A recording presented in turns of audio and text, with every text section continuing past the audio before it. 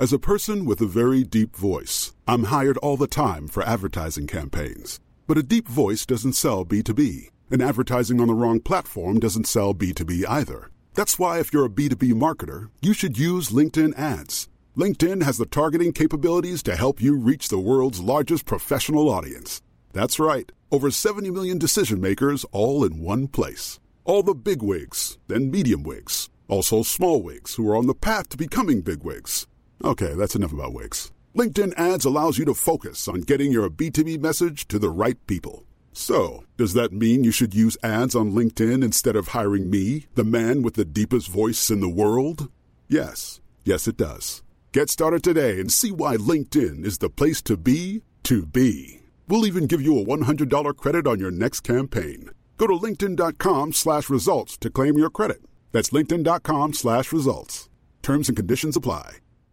Hey everyone, it's Jen and Jess from the beauty podcast Fat Mascara here to talk about Sol de Janeiro. So many of the beauty experts we interview on our show say that the key to great skin is to treat every inch of your body with the same attention you give your face. One of our favorite ways to do that is with Sol de Janeiro's Beija Flor Elastic Cream, a rich body cream that's clinically proven to boost collagen and has been shown to improve skin crepiness on the chest in just 2 weeks. Plus, it's scented with Sol de Janeiro's Charosta 68 fragrance. Sol de Janeiro is offering you 10% off your first order on soldejaneiro.com and free shipping with the code ACAST10. That's SOLDEJANEIRO, soldejaneiro.com, and use the code ACAST10 for 10% off.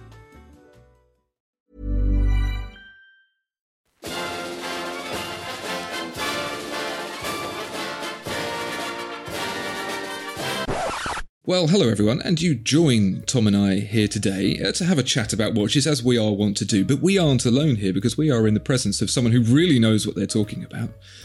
Marco Concina, I hope that's the correct pronunciation of your surname. How are you doing today? Hello guys, thank you for having me on the show. I'm doing really well. I'm just off the gym, so I'm hyped AF. Had a nice protein shake. I'm going to try to compete with your beautiful British English, but that's going to be difficult on my end, so I'll do my best. Well, I think Tom will be very appreciative of the fact that he doesn't have to bleep you out every 5 seconds. So, yeah, Tom is a happy boy. Yes. But we're not here to talk about us. People hear about us all the time. We're boring. We're here to talk about you because you do something quite a bit different to everyone else. You have an Instagram channel. Of course, you have a YouTube channel. Yeah, what sounds different about that? But you've gone about it in a very, very different way. Why don't you tell us a little bit about how you even got into watches, and then you can sprinkle on the magic dust of how you do it differently. Nice. So first of all, I want to thank you guys for having me on the show. It's a huge honor since I've been following you for a long time. You were the beacon, like, for all our watch YouTubers, probably, in terms of quality and the watches you featured. So thank you for that. Oh, you're very welcome. Thank you. But how I started was like 2010. I saw the case back of a nice vintage watch my grandma gave me. Mm-hmm. I fell in love with the mechanics, and then I just fell into the rabbit hole. Started researching. At the time, I was a bit lost with my university, so I didn't really like it. So I had a splendid idea to become a watchmaker. So I, did my research, found Vostep in Neuchâtel, wrote them. They told me the price. My jaw dropped because I'm originally from Slovenia, so we don't have like big salaries like in Switzerland. I come from a nice medium, wealthy family. Let's say we weren't poor, but we weren't also like luxury. So watches were never really in my life before from my parents or anybody else. I just kind of knew they existed. I had a few G-Shocks obviously when I was younger. But really 2010, the passion started.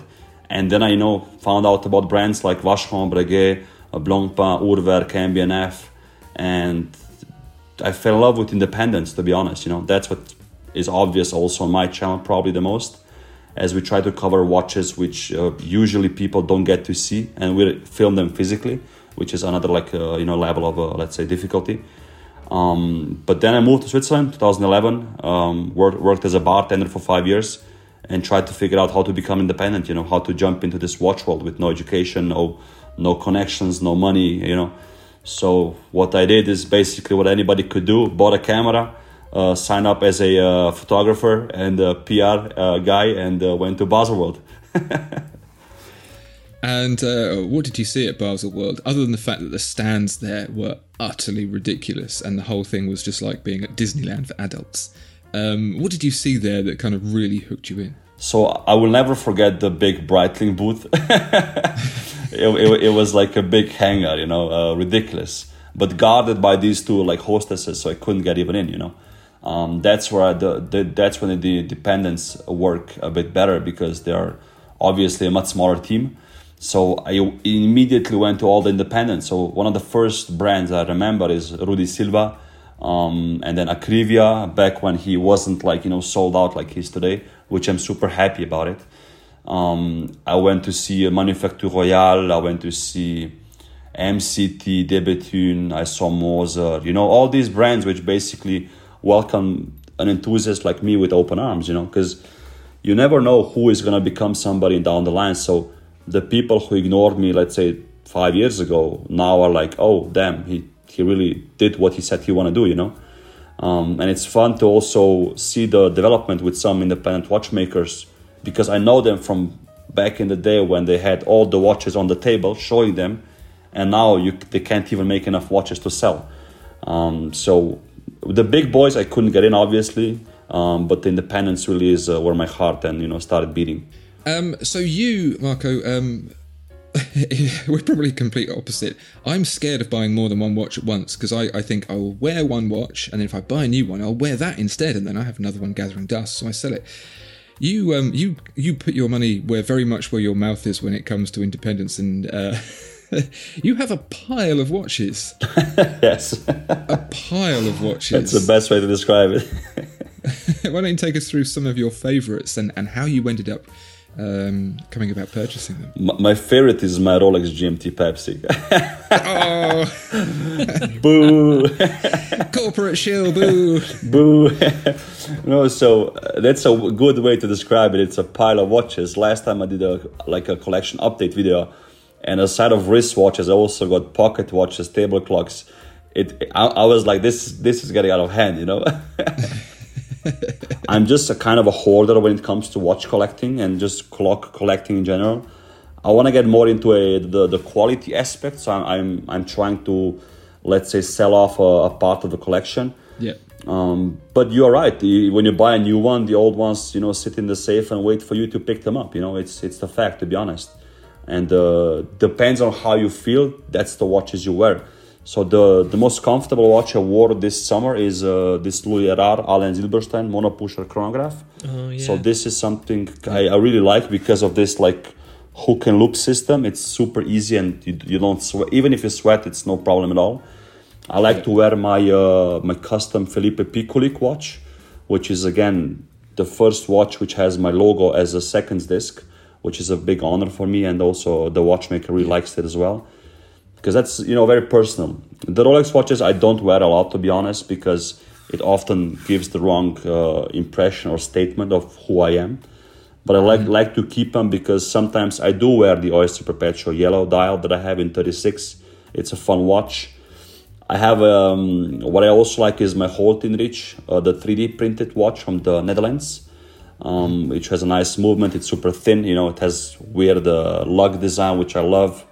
Sometimes I put on my Hublot Singapore Watch Club edition, the Classic Fusion, to piss people off, that I have a Hublot.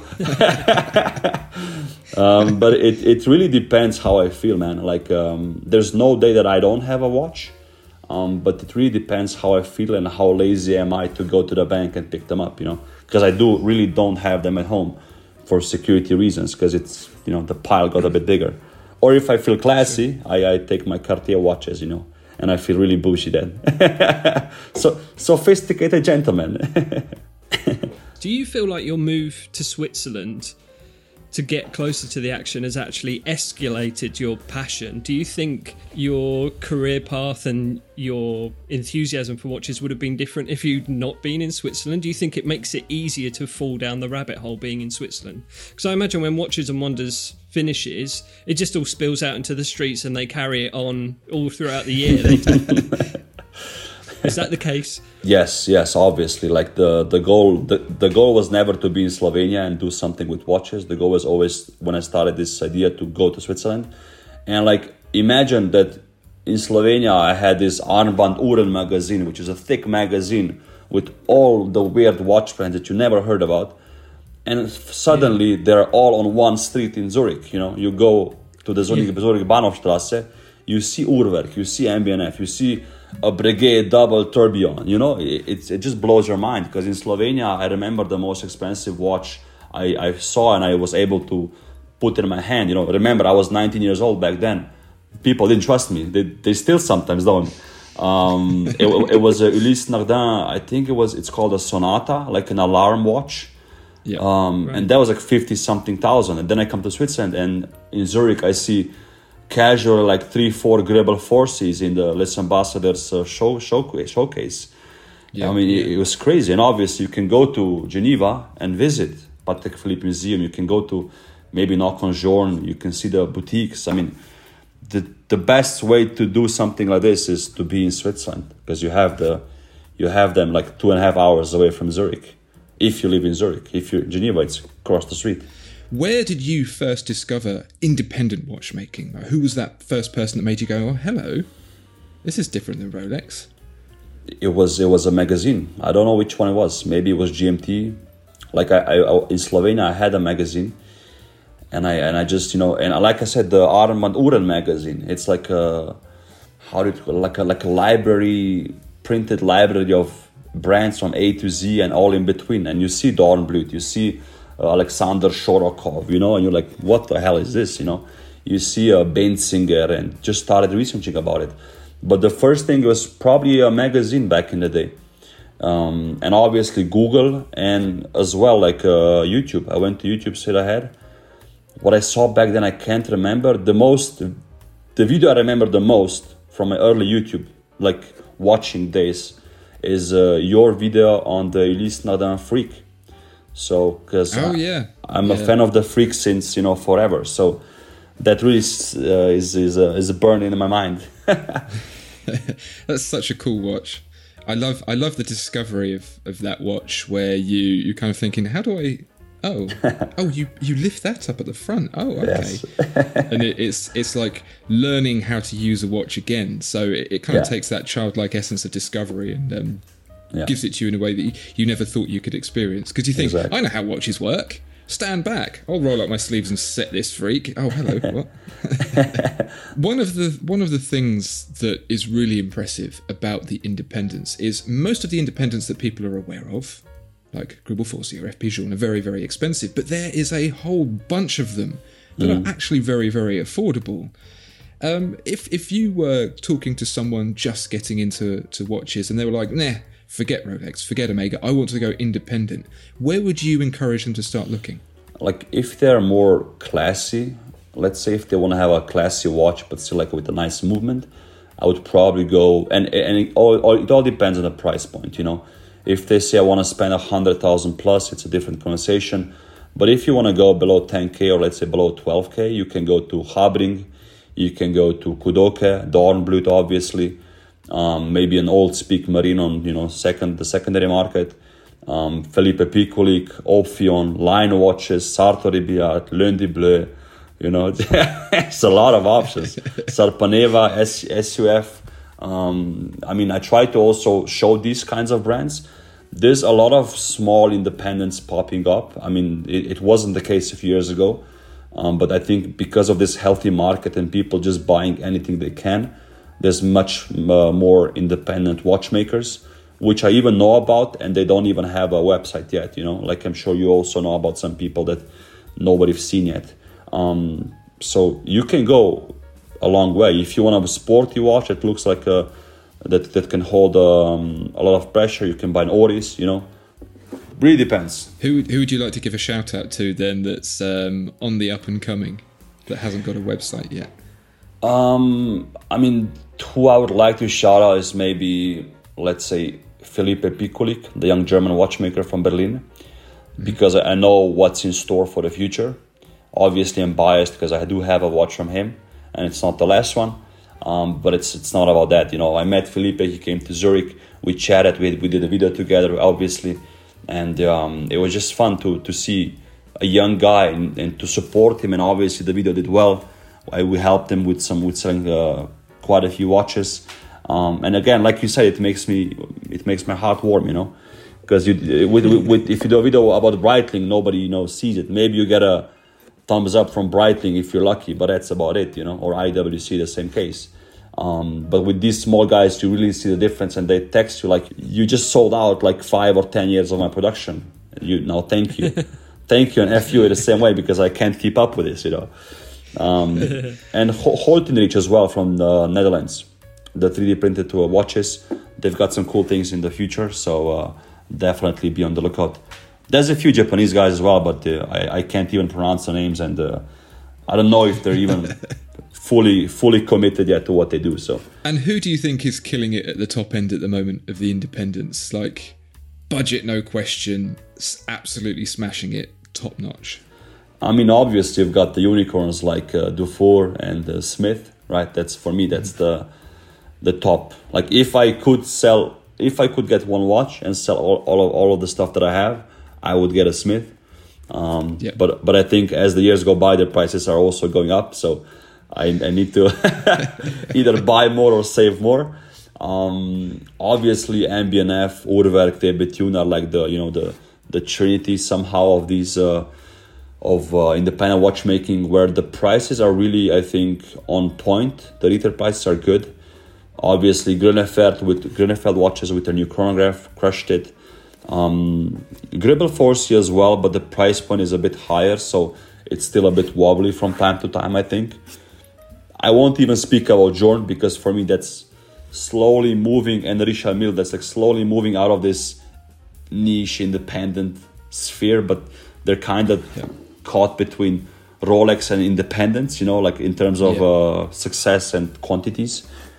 They're the real darlings, aren't they? Yes. They've managed to bridge the gap between the two. It's really interesting, actually, because I think Journe especially has been a great ambassador for turning collectors away from the vintage Rolex, into manufacturers that do things, well, like manufacturers used to.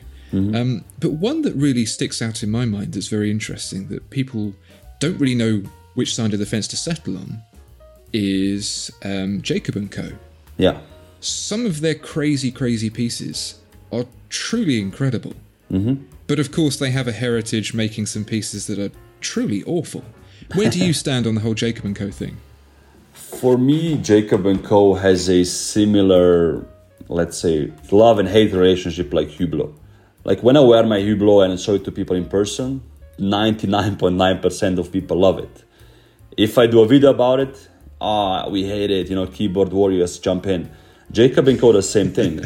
Because of his past, which I wouldn't dwell on, you're not marrying the man, you're just buying his watches. I think people get, let's say, I was thinking about it once before, and the idea was the Swiss watchmakers, the independent watchmakers, have a very romanticized, you know, notion and story to them, you know. There's this one guy working late in the hour with one light, you know, probably on, and just polishing this bridge or polishing this screw. But Jacob is a very open, loud person, works with all the big celebrities in the world, hip-hop artists, movie stars. He doesn't come off as a shy and, you know, maybe even humble guy. So that's where people go, oh, I don't want to support this guy because he's got everything he needs already. You know, he has this big-ass penthouse, a huge townhouse boutique in middle of Manhattan, next to Richard Mille and opposite of AP. But at the end of the day, if you are a watchmaking fan and if you really look at the watches they produce, like the Twin Turbo, the Astronomia, the Godfather watches, I mean, find me a watch which does the same thing as the Twin Turbo Furious does. A decimal minute repeater, a pit stop mono pusher chronograph, a double triple axis tourbillon. I mean, come on. Yeah. If this would be a brand like MB&F, Urwerk, Debetune, Rebel 4C, people would love it. Because it's Jacob, I think it gets a bad rep just because of that. But when people see it in person, they're like, wow, this is magnificent. Plus, remember, it's a high price point, right? So obviously watches with high price points get a bit more slack, I think. But personally, I love them, obviously. I have a close relationship with them since close to 5 years now. So for me, they're doing everything right. Lastly, I want to talk to you a little bit about kind of how you operate things. Because to me, you remind me a bit of Moser, for example. You've got the watch side in terms of your public face, your YouTube channel, but behind the scenes, you have the effect agency. You shoot videos of watches and you do it incredibly well. In fact, I would say that you do it better than us, which is annoying. How did all that start out, and how's it working for you? Well, when we started the YouTube channel, we looked at your channel as well, and we were trying to figure out, are you using a turntable or no?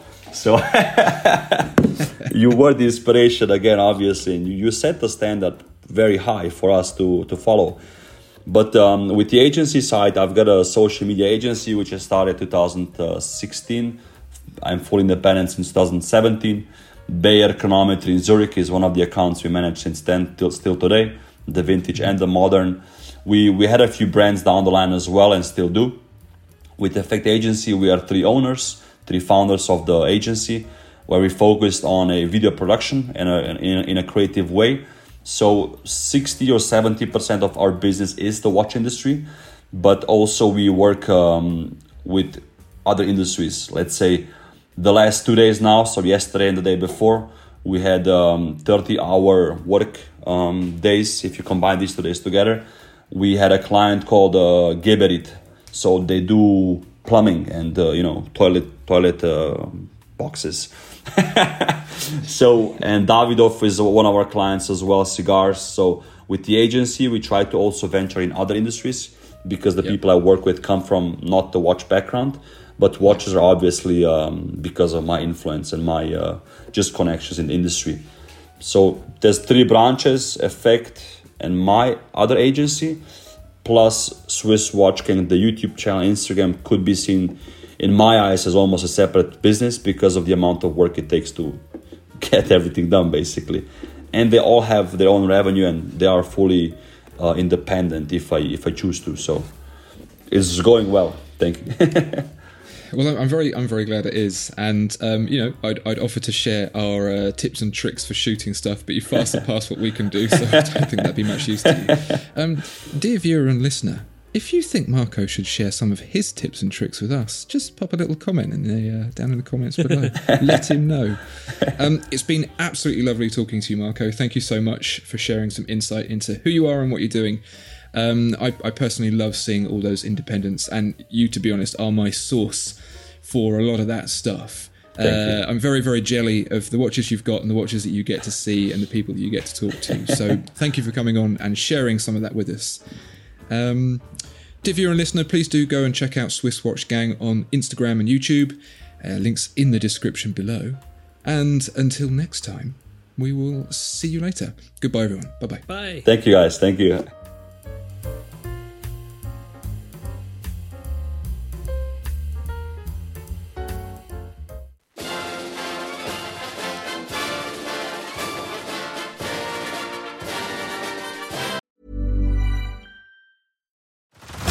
Head over to Hulu this March, where our new shows and movies will keep you streaming all month long. Catch the acclaimed movie All of Us Strangers, starring Paul Mescal and Andrew Scott. Stream the new Hulu original limited series We Were the Lucky Ones with Joey King and Logan Lerman. And don't forget about Grey's Anatomy. Every Grey's episode ever is now streaming on Hulu. So, what are you waiting for? Go stream something new on Hulu. Hey everyone, it's Jen and Jess from the beauty podcast Fat Mascara here to talk about Sol de Janeiro. So many of the beauty experts we interview on our show say that the key to great skin is to treat every inch of your body with the same attention you give your face. One of our favorite ways to do that is with Sol de Janeiro's Beija Flor Elastic Cream, a rich body cream that's clinically proven to boost collagen and has been shown to improve skin crepiness on the chest in just 2 weeks. Plus, it's scented with Sol de Janeiro's Charosta 68 fragrance. Sol de Janeiro is offering you 10% off your first order on soldejaneiro.com and free shipping with the code ACAST10. That's SOLDEJANEIRO, soldejaneiro.com, and use the code ACAST10 for 10% off.